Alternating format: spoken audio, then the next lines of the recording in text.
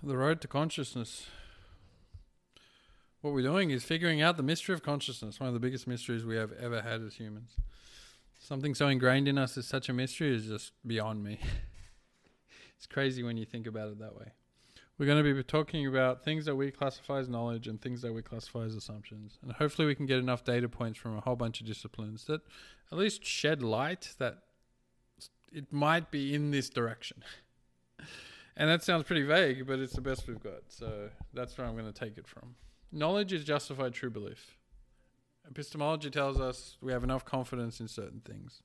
Theories are, falsifiable, but they've been proven pretty accurate so far. Assumptions, enough data or competing theories.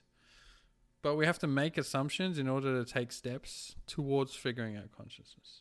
Today, we're going to talk about objective reality versus subjective reality. Objective reality is super interesting. Basically, the goal of science is to figure out what objective reality is. We have current theories like general relativity, quantum mechanics.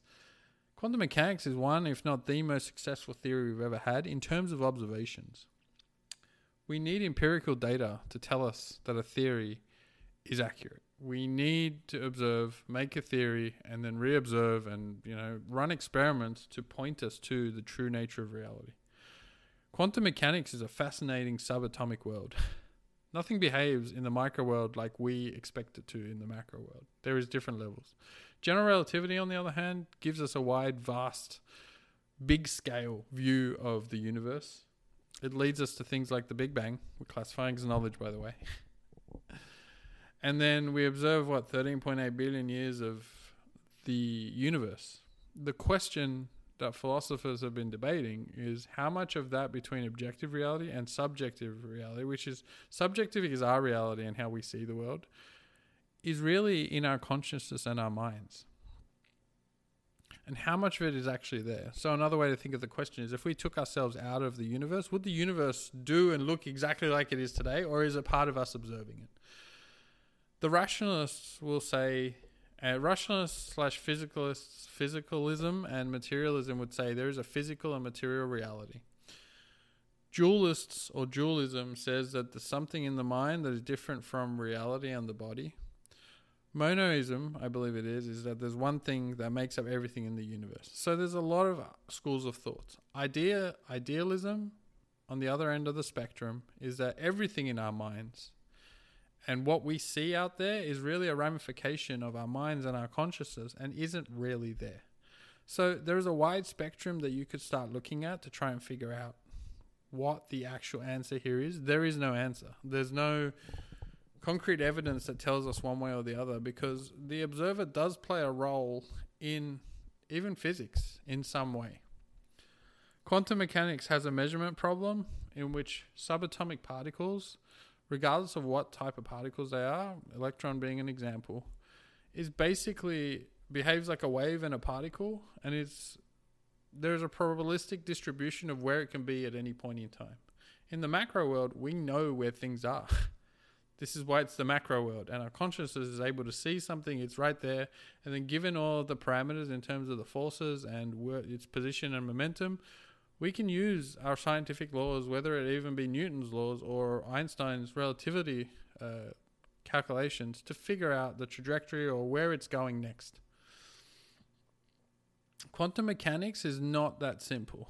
Quantum mechanics states specifically that you can't tell 100% exactly where the electron is, but there is a probabilistic distribution of where you might find it, and you essentially collapse the wave function. There's a wave function for that electron to a certain point by means of observing it. Now, it's very easy to couple that with consciousness, but theoretically, anything in the macro world that interacts with the micro world can collapse that wave function.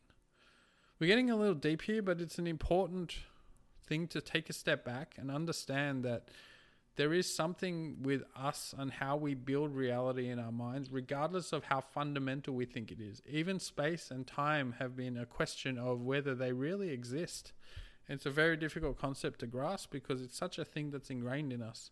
The empiricists would say that we are born with a blank slate. John Locke introduced this empiricism in sort of a a counter argument to rationalism, that we are born with a blank slate, let's say all of 100 billion neurons, and what we're doing is essentially building our concept of reality from everything we experience.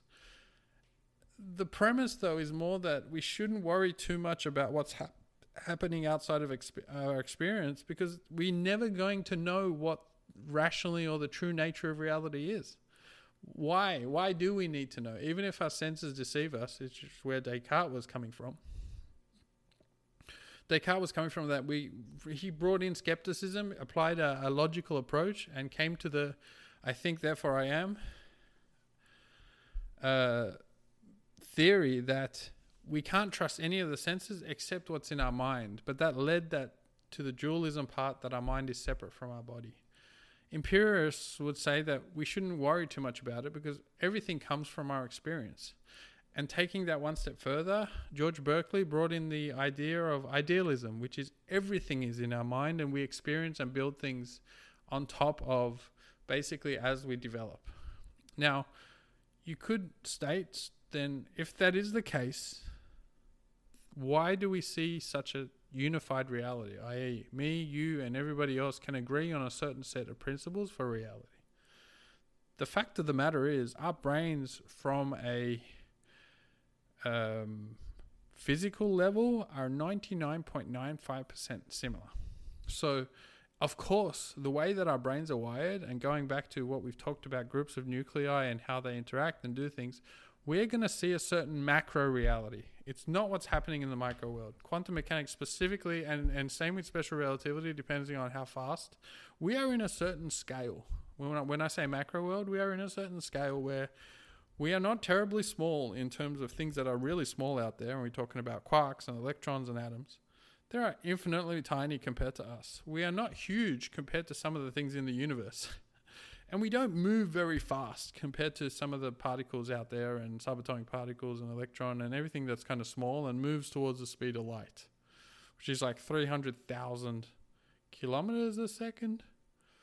So we are in a very interesting place. Our brains and consciousness have developed in a very interesting, what I call the macro world, that allows us to have an experience of life where time plays a factor, because the faster you move, the slower time gets from the observer's point of view. Therefore, theoretically, even things moving towards the speed of light not only need infinite energy to get to the speed of light, but they also manipulate time in a way where potentially time doesn't exist. None of our laws of physics actually place any special,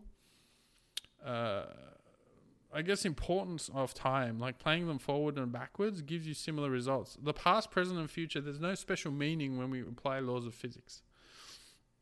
So at our macro world, we have the concept of consciousness and time that allows us to see the micro world at some way, although we indirectly observe it. It allows us to see things moving fast. Again, we indirectly observe it, especially with our interactions with light. And allows us to also visualize how big of a scale the universe is compared to us.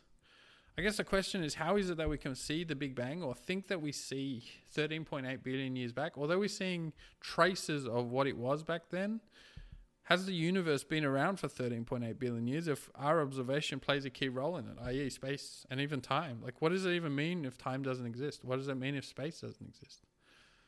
Our consciousness we're going to make the assumption that our consciousness has manifested a certain emergence from a base property of, let's just say, energy. Energy is the currency of the universe. Every single thing in this universe is a transfer of energy, or at least in some ways interacts with energy. We are energy conversion machines. We harness energy from the sun. We harness energy from a lot of different places, and we transfer it into usable energy. That's really what we're doing. However, the first law of thermodynamics, which I believe is the most amazing law, energy is never created or destroyed. We can't even fathom in our brains, like our brains and our minds and our consciousness are not geared towards understanding super high numbers, the concept of infinity, but the amount of energy in the universe is absolutely massive, right? None of that is ever created or destroyed, which making the assumption that it's all coming from a similar place. If there's a ball of energy or a soup of energy that basically makes up the fundamental place of the universe. Let's say the universe is a ball of energy. Let's make that assumption. And our emergence has come to give us essentially a interaction with that energy that is based on time. That is an assumption that we're going to make, that our consciousness does play a very key role in how we see what we perceive to be the universe. Are we saying that space and time don't exist? Yes, that is what we're saying. Now, you're going to vigorously defend the empiricist view that our experience absolutely gives us space-time. It's the same as free will. Yes, space and time exist at the macro level. Yes, free will is something that we as humans experience. Is that what the objective reality is? No. Does it make a difference to our day-to-day lives? No. Does it help in figuring out consciousness? Yes.